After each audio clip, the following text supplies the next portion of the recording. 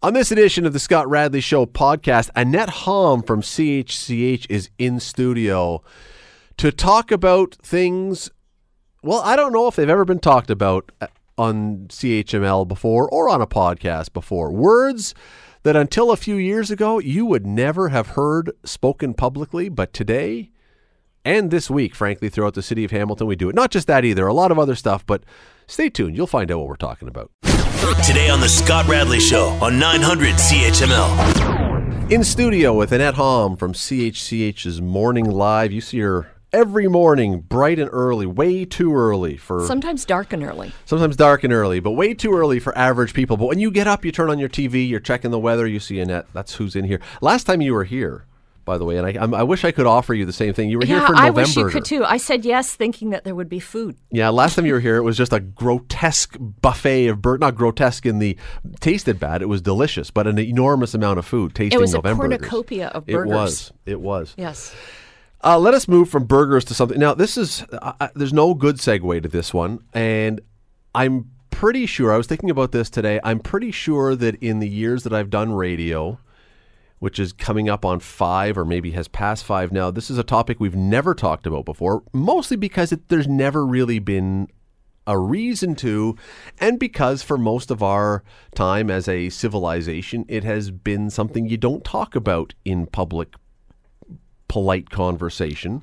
But there has been an awful lot of talk this week in the city of Hamilton about menstruation and about whether women should be provided for, whether the city should be buying and giving out women's items for people who can't afford it, or I'm whatever loving else. Watching you struggle here.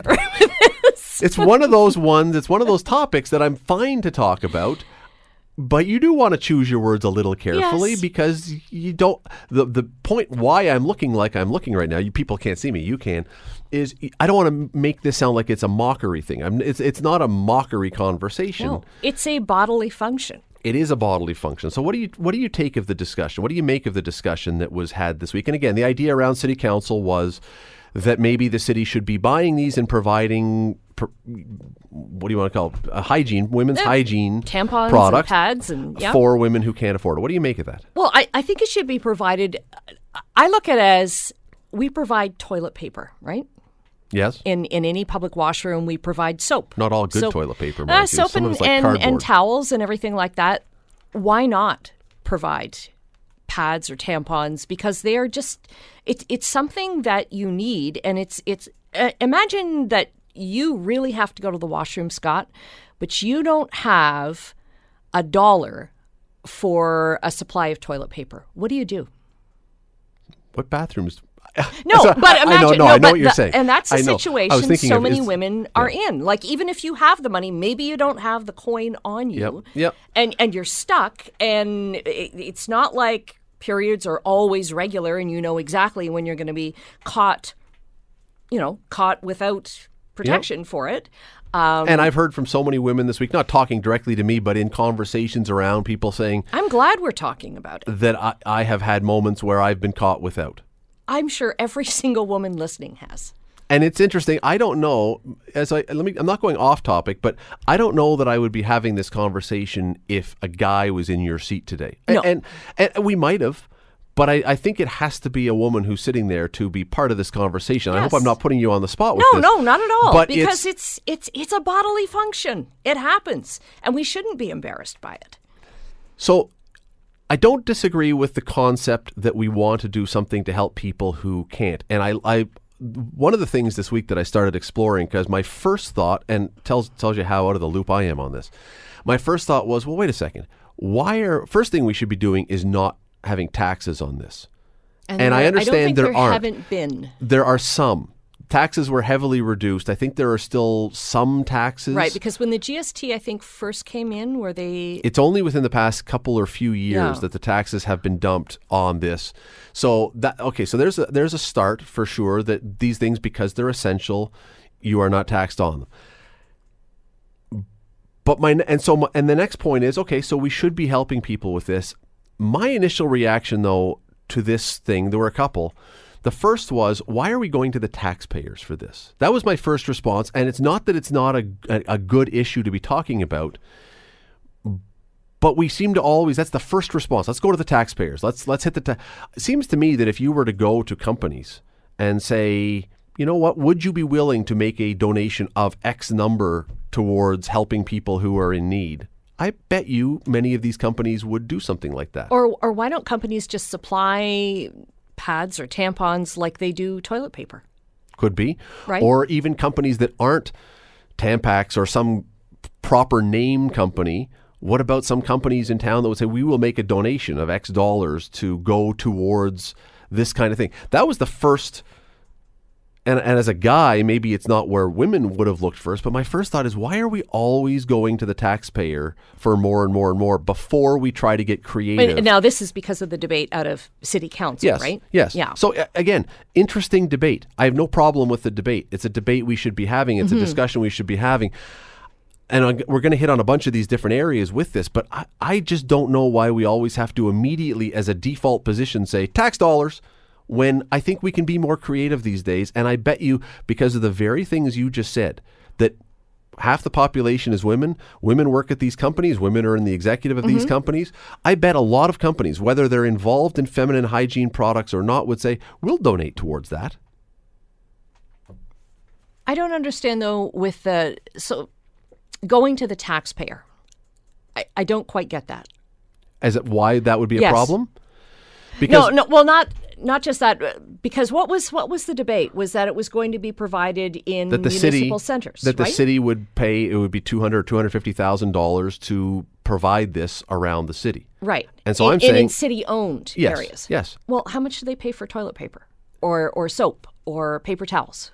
I just don't know why our first response with this was always to go to the taxpayers, when I think that probably because this is something that would resonate with a lot of women and businesses, we could find other ways to do this. And I think that that's honestly part of the reason why this became controversial. If you had a company or companies that said, hey, we'll provide this, who is going to say no? But why should they have to provide it? Why can't we don't have soap suppliers coming into and this is for municipally owned, for city owned properties, Yes, right? yes. To supply these products. You know, you don't have soap companies coming in, you don't have paper towel companies coming in saying, "Oh, we'll take care of that." You don't have toilet paper companies coming in. I think that every company should supply it, just as you stock your bathroom, you know, it can't be that expensive. No, and the question becomes, though, and I think it's a legitimate question. Some people are going to say I'm making a ridiculous extension here. I don't think so. The question becomes, well, where then do you stop? Because it's the argument is, this is, as you've said, it's a natural occurrence. It's a bodily that function. to every woman's body. What about adult diapers for adults who are out somewhere who need those because they're incontinent? Should we be providing those? What about other things that go along with bodily functions or natural things? Should we be providing those? And that was the question, is where then, this is not a bad idea, but where else do we then, does this open the door to other people and other groups saying, well, why are you not providing for us then? And I don't know the answer to that question. That's an interesting point. I don't know the answer to that one either. I have been encouraged, though, by the number of organizations that have come up since this debate started this week. Was it this week? Yeah. It's been so long. Yeah, it has been a long week. It has been a long week. Like, for example, I work part-time with the YWCA. They're supplying stuff now, right? And is it 541 Eatery on Barton Street? They have them. Now it's kind of awkward because you have to go to the counter and ask for one, which shouldn't be embarrassing. But I don't know. I would kind of be embarrassed by going to ask for one. I would think so. But I wonder if it's people are worried about, well, if we put them in the washrooms, if we put them there, people are just going to hoard them. But there are a number of like convention centers, banquet centers, that if you go into the women's washroom, a lot of times there is stuff there. And people aren't hoarding it. It's just like, oh, that's a nice thing. Because if you're coming in there and you really need one, you know, sure, like somebody has suggested, oh, you could just, fold up toilet paper. That's not going to I'm sure there are ways to do it. I'm sure that, like, to me, the issue, if someone wants to go into a public bathroom and somehow milk the system and take home a month's worth of supply by hoarding it. Yeah. I mean, who knows? I don't think it's going to happen. It could happen at the beginning. Maybe. Because, these products are expensive. And it's an expense that every woman has every month. Yeah, to me, the part of it becomes where does that line get drawn then? Because if this is, and again, not dismissing the idea, just saying there are other people who have other bodily functions, then do we look after them? Now, the other thing, we only have a couple minutes. You didn't answer my question What's that? Earlier when I asked you if you went into a washroom stall and toilet paper was $1. Yes. And you didn't have that $1, what would you do? Can I pull a Seinfeld? Can you spare a square? Reach underneath? Well, I mean, that happens in washrooms sure. too, right? Where you'll go up to a complete stranger and, do you have a pad? Do you have a tampon? See, that's never happened. I don't want to make it sound like I've walked around back home, all poopy. But I see, in that case, you could probably do something about it. I don't know what I'm not a woman. I have not had that experience. Now, we only have a little bit of time left in this segment. I do want to ask this, though, because the follow-up to this is, in the wake of this discussion being had, there was a second discussion that seemed to be going on social media, which was, I should be able to talk about this. We should be able to have this conversation and discuss it freely and be talking about our periods and menstruation, all this kind of stuff. While it's, I think, a valid and fair conversation to have about this issue, do we want the discussion about this to be part of everyday conversation? Why not? It happens every day. I know. The reason I asked that question... And I think, being embarrassed to talk about it, it's putting shame on women for something that we have really no control over. And I don't think it's... I'm not talking about it as a shame thing. The reason I asked the question is because we all have bodily functions, and I don't go up to someone at work and say, hey, you know what, I had a great poop this morning. Oh, you don't work in our newsroom. Well, no. Tim Boland does that almost every day. All right. But that's the question. I think that there is a mature way to have this conversation. Yes. And I think that's a proper thing to do. Yeah. I just don't know if I want to take the leap from saying we can discuss this as mature people to we want to make this part of our daily conversation. Well, I don't think we need to talk about it every day, but I don't think we should be ashamed of it and not talk about it. We are. Because it happens. And we are talking. I'm are. glad we're talking about it. And as I said, I don't think, I don't know how many times, I don't know how you check this. There's no way to check it. I'd love to know how many times on CHML, the word menstruation has ever actually been used. I bet it's not much. And I bet before 2000, never. Yeah. On any radio station. Because it's not been part of the polite conversation. And as I say, I think you're still going to have a lot of people who say, I'm still not really comfortable. I think we need to have mature conversations. I just don't know that we want to make this part of everyday conversation, that it's so relaxed that we can talk about, because people are still going to be not comfortable with that. Yeah. You're listening to the Scott Radley Show podcast on 900 CHML. I'm going to steal a topic that you guys did this morning, so you should be just... That was so many hours ago. Right, I know it is. But thanks for watching. It's 47 hours ago or something like that. Last night was the series finale of Big Bang Theory, which... do you watch Big Bang Theory? Well, you're never up. Well, it's on in reruns all the time, right? So I'll catch it occasionally. Are you a fan or not really. See, I mean, I've never watched an episode, as far as I know. But there are lots of people who love this show. Yes, and very popular. There was, I mentioned it last night here on the show, that there was a poll done somewhere that I saw that Canadians voted Big Bang Theory the best sitcom of all time. I think maybe some Canadians have a short memory, but nonetheless, it's fresh, and it's, because at one time Cheers was the best sitcom when it went off the air, and then Seinfeld was the best sitcom, and Frasier and Friends, and whatever one is leaving is always the best one. So Modern Family will be next year. Is Modern Family in its last year? Well, it's not this season. I think it's the next season coming up is going to be the last one. It should have stopped 3 or 4 years ago. Yeah, it's so funny though. But yeah, the last few seasons have been kind of like. It's like so many shows that stay a year or two past their best before date. But I know you guys were talking about it this morning, and I thought it was a great topic. And that I didn't see Big Bang Theory finale, never watched it, so I don't know if it was good, bad, or otherwise. The reviews seem to be pretty good. People seem to really like it. What for you? What is the best series finale of all time? Because this is, when you're doing a show, this is the biggest thing. You've got to have a show that, I mean, Seinfeld according to most people, bombed the last episode. But for you, what was the best series finale? Best series finale, I remember watching like when I was a kid. So I always used to watch the Bob Newhart show with my dad and loved that show. So I remembered Suzanne Plachette. And then Newhart had, I forget whether it was his second or third kind of retake series, right? The one where he was running the inn. Mm-hmm. Was that in Vermont? Was that Newhart? I think that was that was either Bob Newhart, the Newhart show, or I Love Lucy. I don't know what it was like. But that. anyways, whichever one it was, that I think it was the Vermont one, where he woke up, and it was funny because I remember watching it live, and I remember the sheets from the original Bob Newhart show, and I'm like, those sheets, because they were very distinctive. They had a beautiful check on them, right? And he wakes up with Suzanne Plachette. And it was like all this whole other series was all a dream. And I thought, that is so smart. That's my favorite one. Which a lot of other shows have tried to as a fallback. When you run out of ideas, just make it a dream. Dallas. Yes. Make it a dream, and then that's right, Dallas. And then we can forget everything that happened to bring everybody back. But yes, that was very clever.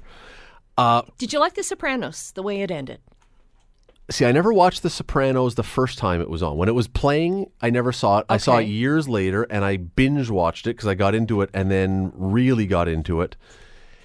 And like many people now, are we far enough from the end of The Sopranos to... Oh, I think we can talk about it. Spoiler alert doesn't count anymore? Okay, if you are watching The Sopranos now and you haven't seen the end, turn off the radio for the next 1 minute. And then come back on. I thought my TV had broken, or I thought I lost my stream because it just went dark. And I went, why? Why did my TV break now? And then I realized, oh. And I had that. I was watching it live. We were watching it live. And it was like, what?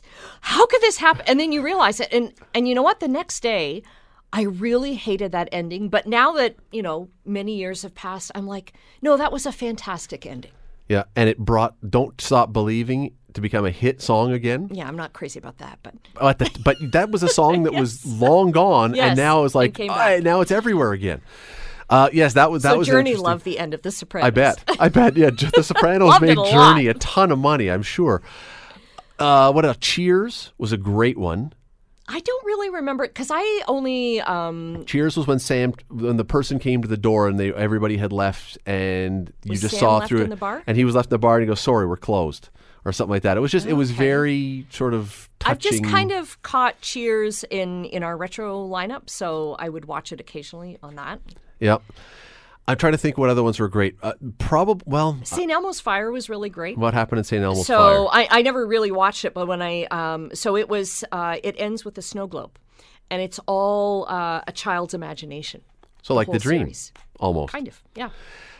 I'm trying to think. The one that comes to mind for me as the best one that I can think of, and it may not be because someone will remind me of a different one, is Mary Tyler Moore. Yeah, and you know what? I stopped watching Mary Tyler Moore when she moved into the second apartment. It was just kind of like, But where they're walking out of the station all together, yeah. and that was... Did somebody come back to turn the lights out?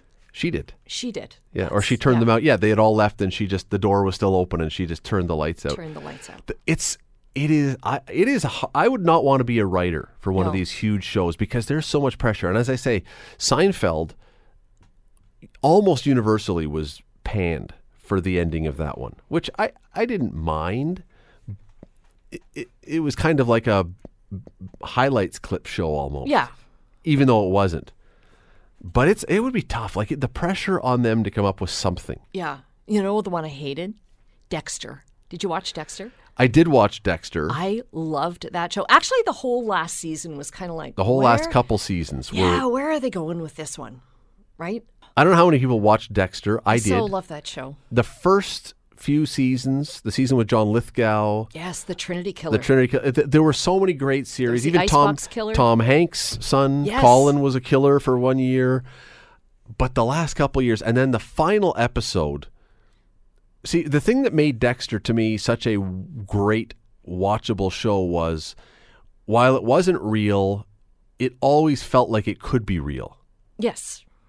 He was like, even though he was doing nasty things, he was doing it kind of vigilante style, right? He always had a reason. But you always felt like he was just on the precipice of getting caught, and that was the tension that kept you watching the show. And then in the final episode, there's this world's biggest hurricane rolling in, and again, spoiler alert if you're just watching it, and his sister has died, and he walks into the hospital, parks his boat in front of the hospital, and then carries her body out of the hospital wrapped in a shroud in front of everybody. It's like, come on. If I was picking up a body and just carrying them out of the hospital, someone's going to stop me. Like, the whole thing became just ludicrous. Yes. It was farcical. And then he becomes a lumberjack. Yeah. And that he's was okay. another, I was watching it and I thought, is something happened with our cable? Because it was like they switched to another show, because all of a sudden it was like you were in the wilderness. And it's like, how did we get here? I guess they've set it up for the next series of Dexter when other lumberjacks in Oregon start getting slaughtered. Yes.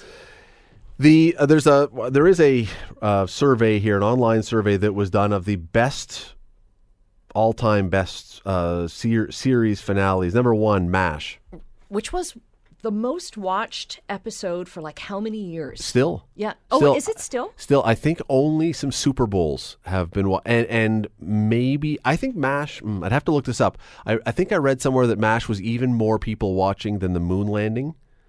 But I think that's probably got something to do with number of TVs as opposed to percentage of people watching. I think if you were talking percentage, more people watch the moon landing. But number 2, we forgot this one, Breaking Bad.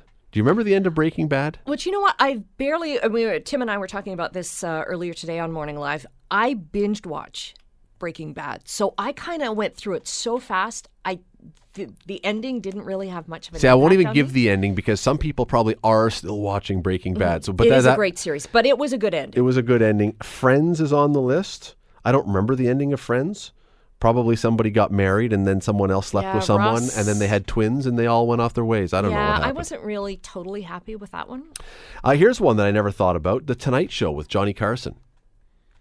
Which, did you watch that one? You're too young. Yeah. You're too young to remember that. You're younger than I am, I think. I doubt it, but certainly don't look it. No, it is. That was a very touching. He'd been on for 30-something years. I remember seeing clips of it. Yeah, and I just remember him at the very end sitting on a stool. Yeah, by himself in front of the curtains. Yeah, in front of the curtains, basically almost breaking down and crying. Some of the other ones they put on here that I don't remember. They've got The Office on here. I have no idea what the ending of The Office was. You know what? I don't either. And I like The Office. I love The Office. Do you like the British Office or do you like the I like American both of them. Office? Yeah, I like both of them. Sons of Anarchy. Did you ever watch Sons of Anarchy? We did, and you know what? I couldn't watch it through to the very end because that show was supposed to end after 5 seasons, I think. The creator had meant it for 5 seasons, and there was a natural break at the end of 5 seasons, and I thought that would have been a great ending, and then, more money came along. The Golden Girls. I don't remember watching that closely. I just recall that one of them, I think B. Arthur, got married on the show. And they all... Because then, remember, they did a sequel where everybody but B. Arthur bought a hotel, and it was the Golden Girls Hotel. Oh, really? Show. Yeah, and it did not go well. Your wife is a big Golden Girls fan. She has watched. Yes. You were just telling me earlier. You went to see the house in California. Yeah, we just saw the house. And just before we go, here's one that may have been among the most broken down, discussed, dissected finales of all time. Because the first episode of this series was so good, it may have been one of the best ever, which was Lost. I never ever saw an watched episode of Lost. The first episode of Lost truly was unbelievable. If you were not completely hooked within an episode or two, you were. The last episode, most people had no idea what had happened. This thing, something happened, and you said, okay, I think I may have some clue, but I'm not entirely sure. But is that the show with the polar bear? There was a polar bear and a tropical island, yes. And it appears, my interpretation, for anyone who cares, was that they were all in purgatory. They were all dead. They were in purgatory, and that was what Lost was, and they had to finally graduate. Because every time you would do something to redeem yourself, that character would be killed off, and so they eventually got out. So that was my interpretation, but everyone else had a different one. Well, there you go. So, and if you want, you could probably go online to CHCH Morning Live. I'm sure on CHCH's website, they probably have you guys talking about the same thing this morning. They might. Because you were talking about this. That's where I stole the idea from, but it's a great idea. You're listening to the Scott Radley Show podcast on 900 CHML. There was another story. We talked about some of the stories that were going on around town this week, but there was another one that it never goes away. And I know when people hear these three little letters, they sometimes blanch, but I have to bring it up again because City Council was debating again the LRT this week. And not debating it as far as should we do it or should we not do it, but saying, when do we actually get a budget on this thing? Because the problem, that the fear that everyone has now is we're promised $1 billion from the province. I don't think there's a soul. And do you believe there's a person out there who thinks it's coming in at $1 billion? I think almost everybody thinks it's going to be over budget. Right. But now with inflation, because that $1 billion was like how many years ago? Right. Right? And what is that in today's dollars? So we don't know if it's modestly, maybe it's 1.2, maybe it's 1.5, maybe it's 1.7. We don't know. But surely it's not unrealistic to say we need to have a budget. And I talked to two well-respected builders in the city this week, and I said, please just tell me one thing. Have you ever done a building project for some client where the client said, go ahead and start the build. Here's what we want. Tell me what it's going to cost later. And they said, no, that would be outrageous. That would never happen. And Lloyd Ferguson this week around council said, that's construction 101, to know what your budget is. Annette, we are now moving to the path where we have spent $150 million already. We're about to spend another $20 million. Next year, we're going to start expropriating properties perhaps from people and kicking them out of their home. No, they haven't done expropriations yet, they said. But that could be happening down the road. They have bought properties from people. Right. But not forced them. Oh, that's right. Not force them to. That's right. How do we even move one step further in this until we know what the budget is? Or is it really going to happen?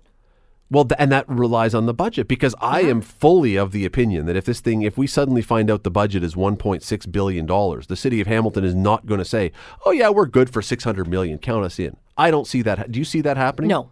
I don't see that at all. And so how are we continuing down a path when we don't even know if the path is going to lead anywhere except towards spending more money? I don't get it. I really don't get it. And so I'm looking at this and I'm thinking, and I know the city doesn't have an appetite for what I'm talking about, but until we get a budget, I think we should stop everything. No more construction, no more buying, no more knocking down, no more anything until we know what the budget is. But then you look at how many plans are in place for this, right? How many plans all along the line? How many companies have come here on the promise that, yes, we're going to get an LRT? Agreed. Yeah. But if we don't have a budget and there is a possibility that someone is going to blanch at some point down the road, which I think is possible, why are we doing any more until we know what the budget is? It seems we're doing this whole thing now backwards. And if there comes a point when it's 1.6 or 1.5 or 1.2 billion, I mean, I don't know if the city, does the city have an appetite for 200 million? Right. And would the province say, oh, well, we'll help you out with that? Because no. I don't see the province doing anymore. Now, could we squeeze some money out of the federal government? Maybe. Mm-hmm. Maybe. They want to do environmental stuff. They want to be involved. So maybe you can do that. But again, do we not have to know that? Here's for me, and this discussion has been going on for a while now, but for me, emotionally and on a personal level, part of what really struck me this week is when it came out that we are going to potentially be expropriating properties next year. How horrible is it if Annette Hamm, if you own a home along that way and they say we have to expropriate your building, your business, your home, your whatever else, we have to expropriate that place, and they knock it down, and then it turns out we've decided we're not going to build it because we don't have the money. We can't build it. And now you're out. You've been kicked out of your spot, and that's legal. And they say, it was for nothing. Now, the city would still own that land. They could do something else with it, I suppose. Mm-hmm. But I don't know. It has just become so nonsensical to me, this whole thing. And fatiguing. Fatiguing for sure. Yeah, I mean, I know you're probably very tired of reading LRT. LRT Yes. stories. Everyone is. Everyone is. And if this thing is going to happen, fine. But who starts a project without a budget? Nobody. Yeah. I just came back. We just came back a couple of weeks ago. We were in France, where many of the cities that we went to had light rail transit, and it's like every time I saw one, and it's running, and it looks like it's been part of the city forever. And I'm like, how did they get to the point where they built theirs? Was there this? And I always think, was there a big LRT thing here too, or did it just happen? Well, I mean, a lot of those cities have subways or have streetcars already. We were in San Francisco last week, yes, and they have a streetcar system. In fact, I am positive, I couldn't get close enough to take a picture, but I'm positive some of the old TTC streetcars are in San Francisco, because I saw the one. The shape is the same. But I saw one that I'm sure was it was the same colors, the wine and yellowy or like tan, and I'm sure it had TTC on the back. I'm positive it was, and I'd love to know if they've been reused, sent down there with the weather better and everything. But they've had systems forever where they can just add to. See, our challenge is we're starting basically from scratch. Yes. And those who are avid supporters of the LRT say, yes, but you have to start somewhere to get somewhere. But it seems so daunting. It's taken a long time to start. And how many years and how much money would it take? I mean, let me ask you this. If we had some sort of assurance, I mean, ironclad assurance that the money over the next 25 years, 50 years would be there, that if you build this one, we will every 5 years as a province give you another $1 billion to do another leg that's that very way. Pie in the sky, isn't I'm it? saying if you had an assurance Yeah. like that, do you think that would change people's minds and make everybody say, sure, I'm on board with that, if this is going to be something that we know is not just going to be a straight line from Eastgate to McMaster? If this thing could stretch up James Street or go up... How could it go up the mountain? In San Francisco, the cable cars do. Yeah, that's true. And it's a very hilly city. And I was riding a cable car and I thought, that exact thing, we could have done this. If we're going to do an LRT, this may be a way we could have done it. But I go back to the point though. I'm looking at this right now and thinking, I don't see how we continue on with this until we know whether we're going to be doing it. And yet they're saying, but we can't continue, we can't find out if we're going to do it until we buy these properties. Yes. It's a chicken and an egg. Anyway, it's getting very frustrating to me. It is, because if we get to the point, we are almost about to be, I think it's $171 million into this. If we get to the point where we say it's now going to be way more than we expected, we're not going to be able to do this, or we have to shrink it dramatically, whatever, then what's it all been about? And you think, too, about all the money for infrastructure that needs to be done, right? When everything's being dug up, that's when, water pipes are going to be replaced, all those lines are going to be replaced and everything like that. What happens to that then? There's all kinds of questions about this, but none of it in my mind, and I'm open to being convinced otherwise. I'm open to having someone explain to me that this makes sense. But in my mind, nothing happens till we have a budget. And as I say, Lloyd Ferguson... You can love him or not as a city councillor. You can think he's doing a great job or not. That's what democracy is all about. That's why we have elections. He always wins with like 80%. So a lot of people obviously think he's doing a good job. But as a builder, he's got a long history in construction. That's where he came from. He says, you have a budget first. He said this in council. Construction 101. As I say, I talked to 2 other builders, and they all say you would never, ever do this way. Nobody would do this. I mean, look, if you're, one of the guys said, okay, if you're asking someone to fix my basement, to finish my basement, and it's a $10,000 or $12,000 thing, and you're friends and you know the person, sure, we can shake hands and say do it. But for $1 billion, nobody would ever say, just go ahead. And so many people and so many businesses impacted by it. I don't get it. I really don't get it. And I just hope and pray that when the budget does come in, that it does come in at or below the $1 billion, because I can't fathom, Annette. I cannot fathom the discussion and the debate and the argument and everything else if it's $500 million over or $400 million over or $300 million. I mean, I don't know what the councillors have said, that they have no appetite for a dime over $1 billion. I don't believe that. If it's $40 billion or $50 billion over, don't see them backing off. But if it's 100 or 200 or more, there's a bunch of them, especially in the suburbs, that will be destroyed by their constituents if they were to vote for that. You're listening to the Scott Radley Show podcast on 900 CHML. You were on a vacation, you told me, some time ago, just got back from Belgium. Yes. So you should be an expert on this next topic. It's not beer, it's not chocolate, but it is this. There are doctors in Belgium who are recommending to the Belgian government that any parents who raise their kids on a vegan diet should be jailed because they are damaging their children, because they are denying them proteins and amino acids that would help the children avoid preventable illnesses.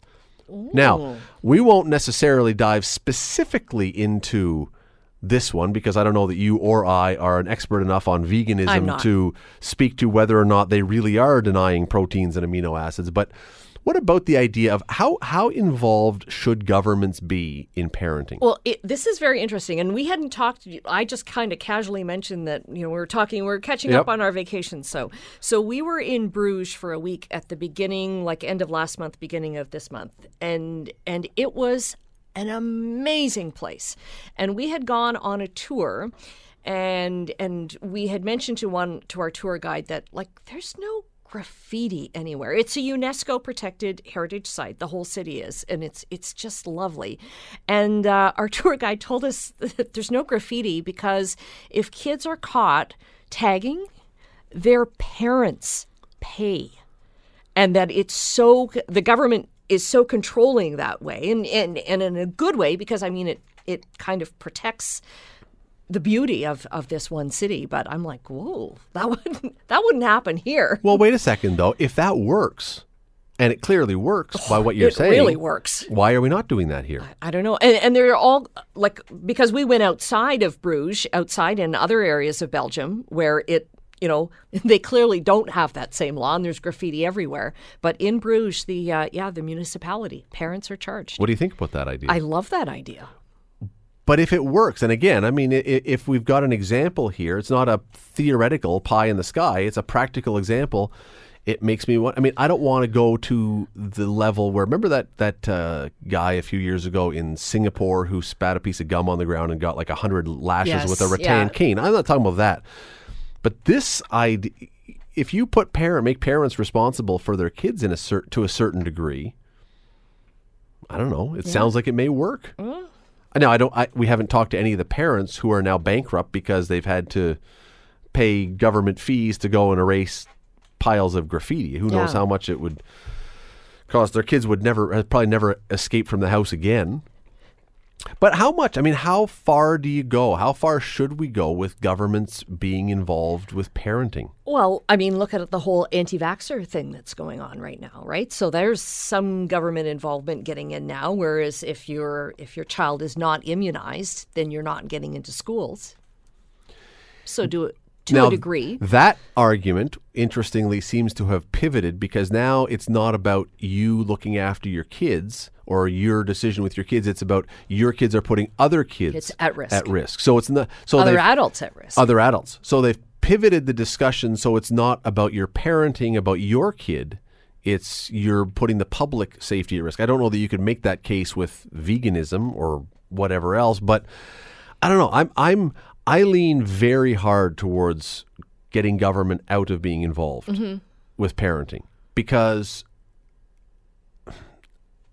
not exclusively, but most things governments do, they don't do it as well as private it's almost people. As you vote in a new government, it's almost like, are you voting in a new set of parents at that point? That'd be a great point. No, that would be. And suddenly what do you have to change then? It's a great point because what would you have to then change? What law gets changed that now you've been parenting this way and we have to switch it? I'm always very leery. It's not just governments doing something, it's the philosophy behind governments. And so if, you raise your kids a certain way and now your kids now you are told, well, no, you're not supposed to do that. You're not supposed to do that. It's very confusing. It's very complicated. It's very cost prohibitive to be investigating all this stuff all the time. And with this story, how would you possibly track down the parents who were raising, I guess kids would admit they're being vegan. No one's hiding it, but yes. And you wonder, too, about the lobby against, because there's lots of agriculture in Belgium, right? There's lots of livestock. There's, is there a lobby towards, okay, we can't, we don't want vegan kids. But what happens if someone then comes forward after you pass? Now, I don't think they're ever going to pass a law. I'm not suggesting that this is going to happen in Belgium. But then, okay, veganism is now terrible. You can't have your kids being a vegan because you're being denied nutrients. And then 3 years from now, like happens with every single food study. Yeah. Coffee's great. Coffee's bad. Yeah. You need 7 glasses of red wine a day to keep your heart healthy. Don't drink any. Half a glass of red wine will kill you. And we have no idea. But so veganism is now terrible, and it's going to cause all the kids to die because they're missing amino acids and proteins. And then a year from now or 2 years, they go, you know what? That was the best thing you could do. Veganism is the healthiest way to live. Everyone should eat nothing but pure tofu from now until the day they die. Which, if I was eating pure tofu, nothing but from now, the day I die would be tomorrow. I don't know how you would do this. Governments, to me, should stay out of parenting as much as is absolutely possible. As much as it's... And again, vaccinations, different because you're now putting other people at risk. Mm-hmm. But I don't know that I want any government coming in and telling me... there was the case that was in... Alberta. Now, it wasn't a parenting per se. I believe they were foster parents where they were Christians and they said, we don't tell our kids about the Easter Bunny. Did you hear this story? Yes. About vaguely, a year ago? Yeah. Yes. And the government took those parents out of the foster care role because they said, no, you're damaging the child by not telling them about the Easter Bunny. It's like, see, this is an example of why you say no. The Easter Bunny's in office. We don't need the government. Look, if a parent decides they're not going to tell the kid about the Easter Bunny, no one's dying. That's their choice. That's their philosophy. That's their belief. We don't need the government getting involved and saying, you must teach them about the Easter Bunny or you're horrible people. No. But everybody wants the government to do everything now. That's the problem we've gotten to, I think. Well, I mean, look at even in Canada, we've had so much of a controversy over the new food guide, right? Yeah. And I mean, that's not telling people it's telling people to eat more vegetables. It's suggesting. Suggesting, but you've got both sides saying, oh, this is wrong, this is, So what happens if the government were to say, you know what, Annette, you must follow the Canada Food Guide or you will be jailed. You must feed your kids according to the Canadian Food Guide or you will be jailed. How do they determine that, right? How do they determine that? And again, I go back to my point. And you could pack a lunch that you thought was adhering to government standards, and then the kid doesn't eat it. And some teacher with too much time on her hands or his hands or wanting to get too involved will go, look at that, there's a packaged bit of pepperoni. There's bags of chips. Chips! Chips! Oh! And as I said, we know with every single food study or health study or any kind of other study that wait 5 minutes and some other study is going to come out. There's a McMaster study. We had them on some time ago, and it was about exercise and how you don't need to exercise for a long time now. Oh, that's the HIIT practice. Very, very short bursts of really high-intensity stuff. And I can't remember his name, and I apologize. I'll think of it in a moment. But a doctor from McMaster, who was behind that, was on here. Well, look, I believe that his science is good. I have no reason to doubt him. I practice his science every week. But I bet you that in a very short period of time, someone else is going to come out with some study, whether it's legit or not, that will say, no, you need to be doing 2 hours of steady work a day to get the same effects. And who do we believe then? But we want the government to come in and enforce one of them until they change, as you say, a new government comes in and then says, no, we're going to do it a different way. Meat and potatoes for everyone. Exactly. I hope good luck to those in Belgium if they ever fall through. And Belgium, I'm trying to think of what kind of government Belgium has right now. Do you know if they have is it a government that's going to be like a nanny state government that may actually listen to this? I don't know what kind of, I'd have to look and see if... Yeah, I don't know if they have like a prime minister or... I'm just wondering if it's left wing, right wing, really left, really right. I don't know. We must explain to the parents, I should say this with a Belgian accent, although I'm not really sure, before compelling them, but we can no longer tolerate... That's a German accent. Oh, sorry, okay. But we can no longer tolerate this endangerment, said Professor Georges Casimir, who led the commission that led to the report. It's non-assistance to a person in danger, which is a crime that carries a sentence of up to 2 years in jail and also fines, is what they are saying. We are talking here about stunted growth and psychometer delays and undernutrition, significant anemia. Wow. I mean, I know a few vegans, and I don't think they're anemic. Maybe. I don't think so. They're hiding it well if they are. They look reasonably healthy, thin, a lot of them, but they're not complaining. They're not falling down in front of me, passing out from malnutrition. Maybe at home. Maybe at 2:30 in the morning when they get up for work. Head rush. Just glad they're not banning the Belgian chocolate. Or beer. Yeah. Oh, well, yes. See, that I could see. Oh, we have to put a ban on that no one can drink more than 4 beers a day or something, or 10 pounds of chocolate. I don't think that would fly in Belgium. Probably, or cheese. No. You're listening to the Scott Radley Show podcast on 900 CHML. Annette, the Canadian government, along with a bunch of other governments, are at this conference, the Christchurch Summit. Is that what they're calling it? Christchurch Summit, I think? In Paris, yes. In Paris. It's got to do with the Christchurch shooting at the mosque. It's which largely to do with the fact that the shooter recorded himself and streamed it while it was happening. Live streamed it while it was happening, which was horrifying, no question. I mean, the shooting was more horrifying, but the fact that he was doing it as an attention grabber was also part of it. Well, the Canadian government has now said, as of yesterday, that Canada is going to be introducing a new digital charter, which is a benign kind of sounding name, may even sound like a really good name, but it's going to be a government outline, a framework that will define what is hate speech and what is not acceptable online, so that we are going to take control over the kind of stuff that is online. And if it's something that is deemed to be hate speech, they are going to be able, I guess, to arrest you or fine you or shut it down or close the website, or it's unclear. And it's not just me that's unclear. Prime Minister Trudeau has said we haven't yet figured out exactly what it's going to be, but we're going to do something. Well, because the internet is like the wild, wild west right now, right? It is. I wonder if this is going to be kind of like because in radio and television, you can't broadcast whatever you want. Right. So I wonder if it's kind of like a CRTC type umbrella or type organization that would lay out rules like we have broadcast standards. Maybe it would be online standards. And it's unclear on here if this is entirely only the internet or if it will include all forms of TV and radio and everything else. I mean, digital could be radio, online, who knows what.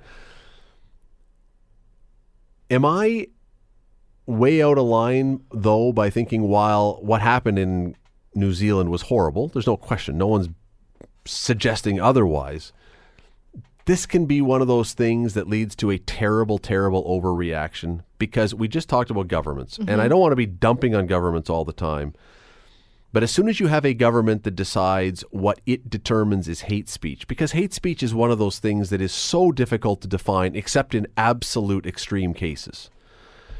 If I say to someone, you know what, I would like you to go to Annette Hamm's house. Here's her address and I want you to kill her.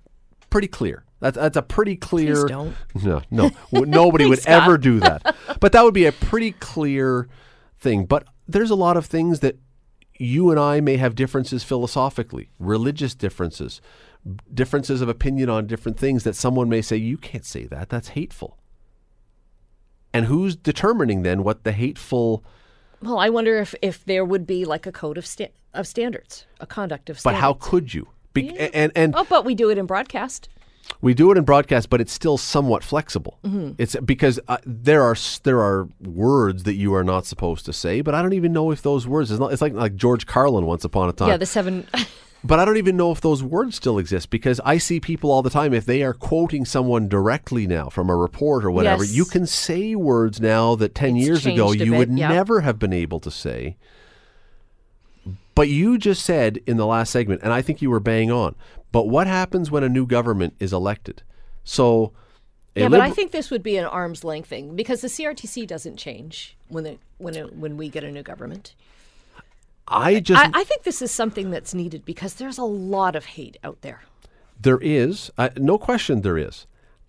I simply worry about trusting that the choice of what is determined to be hate is not based on political views. That's my thought on this. That that what I think is hateful, you may not think is hateful. What you think is hateful may not be what I think is hateful. So which of us is right? And whose version of hatred is the one that's going to be stopped? Or if it's both of ours, are we not then basically getting to the point where we're saying no one can say anything because someone's going to find everything hateful? But do you want to get to a point where we can have live streaming of what happened in New Zealand? No. So there's got to be a line drawn. There has to be there has to be something done. There has to be something done. I'm not sure what that is.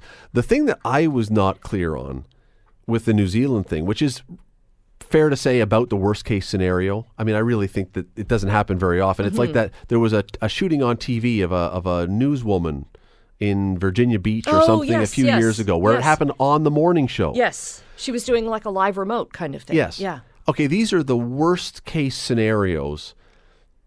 And in those situations, I don't understand how someone at head office doesn't say, cut the feed. This guy was on YouTube. I don't think it was YouTube. I don't know what he was on, but he was on something live for...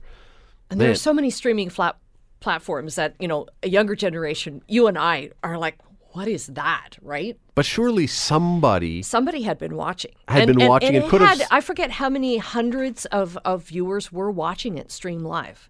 And now they're worried that, all of these, anybody who had it might have somehow digitally recorded it. And which now probably happened. It's floating out there all over the place. And people are watching. And so what you're doing is, first of all, putting in a digital charter is not going to stop what you just described, because if it's recorded, it's already going to be out there and can be sent around somehow. But surely there's someone at these places that has look, not to bring up an embarrassing issue, and it's not meant to do that, but every TV station has had a moment where someone has hit a wrong button. Oh, yeah. You guys had one a few years ago where a wrong button was hit and some inappropriate for daytime viewing stuff was put on for the air. Nighttime. Inappropriate for pretty much any time. I remember seeing it in our office. Yes. But within, how long did it take? A minute? And someone said, let's turn this thing off. Like time stood still. I bet. Day, yeah. But it was not very long. No. But someone was like, no, stop it. Change turn it off, whatever else. That seems to be the answer.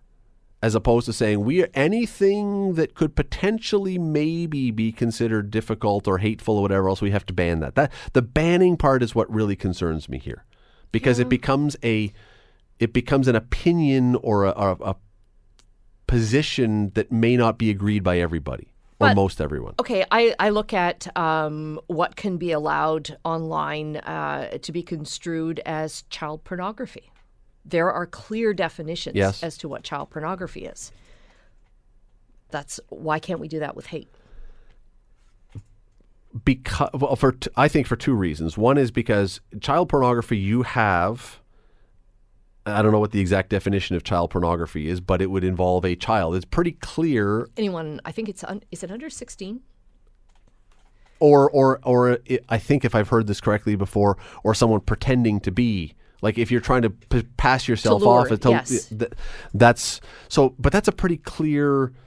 There's not a lot of wiggle room in there. Whereas if you're talking about hate speech, you start getting into political sides. There's a lot of wiggle room in hate speech. You don't? No. Because I think that what you get is a slippery slope. Because again, what you say is, so one of the big debates that's been going on this week is about abortion, especially down in the States. Yes. So you and I now get into a discussion about this, and you say, what happened down there is horrible. And I say, I agree with what happened down there. And we go back and forth. And now you and I are not going to do this, but someone says, well, what you just said is hateful. So is that hateful? And which one of us is hateful? I say, if we were taking these two positions, you say, I'm hateful because I'm misogynist, because I'm against women. And I say, but you're hateful because you're okay with babies being killed. Who's the one who's hateful? And how do you then, who's the one who's going to determine which side of this discussion, if anyone, is hateful? That's the problem I get into with these things, because there are, as you described, very clear-cut cases, right, where no one is arguing that is inappropriate. But there's others that get me worried that say, Some bureaucrat is going to be deciding in this fictional discussion we're having is going to be deciding which one of us is hateful. How do I know who that person is? I would hope that it's not bureaucrats that are going to be deciding this, that it would be a panel of experts. But then how? But who are the experts? But yeah. Which government has appointed the experts? Because again, if it's a Liberal government, probably they're going to be appointing people who have a philosophical or political view that's similar to theirs. If it's a Conservative government, same thing on the other side. If it's an NDP government, maybe more. So how do you make sure that what you're getting with this is weeding out the truly hateful, the truly egregious, and not turning this into an ability to shut down dissenting opinion under the guise or of, my well, that's feelings hateful. are hurt, that's hateful. Yes. Exactly. And we know that's happening now. Annette, you and I both know, and everyone listening knows, that in 2019, anything that you say or that I say or that anyone says that is slightly controversial, someone will say that's hateful or I'm offended by that. So how do you make sure that this stays as a firewall against the truly horrendous and doesn't start to trickle down and become a way to stop dissenting views or unpopular views? Well, do they look at specific hate crimes, perhaps? Maybe that's a guideline. Could be. We do have hate crime legislation. Could be. We have people of all different religious groups and political stripes who would say this religion's views are hateful. Yes. This religion's views That's are how hateful. wars get started. But it's also now, so do you say then in this country that because we think that some of your views are disagreeable to me or to you, that we must ban all of your views? This is the slippery slope I'm talking about, where you start getting into something and says, how are we possibly going to turn this, what may be a good idea in theory, from becoming a weapon? It's supposed to stop weaponizing. I see it as if we're not really careful, and I don't know how you be careful, into becoming weaponized. And then what does it become? I mean, I like the idea, sort of. I like the idea, as you've said, and you've laid out the positions well, that there is stuff on the internet nobody wants out there. But there's also the dark web. Have you ever? I've never seen it. I don't even know it really exists. I keep hearing about the dark web. I'm sure it does. I'm sure there are people in their basements who know how to get to this dark web. It seems to me to be a fictional part of a Matrix movie or something. But apparently it's out there, and there's all kinds of stuff. And I don't know, do you type dark web into your Google search? But don't. Well, If you're going to, you have to tell the IT people here. You know, it's a fun. See, here's a funny story. I was talking to, before the show today, I was talking to Anthony Urcioli, who's in the newsroom. And there is a very funny 17-minute short film that was done by a guy who used to be on Saturday Night Live, whose name, of course, is just eluding me right now. He was on way back. And it's a really dark comedy, but it's really, really funny. And the whole point of the short film that he made is he's a guy in his office who someone sends a really inappropriate email to. Unwittingly, he opens it up in the office, which leads to him being fired, which leads to this series of horrible events. I don't even think I can say the name of this movie on the air. I'm not going to take the chance. It's ironic because it's not really about what the title says. The title refers to the email that he got. Okay. But if he had typed in that title, if I had said, oh, you should look this up at the office, there's probably a red flashing light going on in the IT department somewhere. Yes. You're looking up what? Can't you do that? And again, this, you say, okay, now that word might fall into hate. I mean, I don't know. I like the idea of us trying to do something to control the internet. I just don't know that we can. That's why we're hosts and not legislators. Rather than try to control things all the time and stop things, is simply say, we know there's always going to be bad stuff that happens in the world. We simply have to make it socially unacceptable. We made drunk driving socially unacceptable. Yeah. We've made smoking socially unacceptable. We've made a lot of things socially unacceptable. Rather than asking our governments to ban something or to create something that could be misused or could lead us down a weird path, that we just say... Yeah, but governments help to make smoking and drunk driving socially unacceptable with laws, right? They did. It's a tough one. I Maybe we need to all work together, Scott. hold hands and go to the top of a hill and sing, I'd like to teach the world to sing, and then drink a Coke. Oh, that reminds me of another great series ending. Mad Men. Mad Men. Oh, it's all come full circle. It's all come full circle. That was a good ending, although confusing at first. I had to watch it a second time. I liked it. It was good. I had to watch it a second time, and then I was like, okay. Because he suddenly, again, not to give too much away, but this He found Madison himself. Avenue bigwig became kind of a hippy-dippy at the end, and it was very... Don Draper found himself. He found something. I don't know what he was on when that happened, but he found something. The Scott Radley Show. Weekday evenings from 6 to 8 on 900 CHML. The Scott Radley Show podcast is available on Apple Podcast, Google Podcast, and wherever you get your podcasts. I'm Scott Radley. Thanks again for listening, and do not forget to subscribe to this podcast. It is free. You will never miss an episode, and also be sure you rate us and review us. Whatever you think of us, we'll take it. Thanks for listening.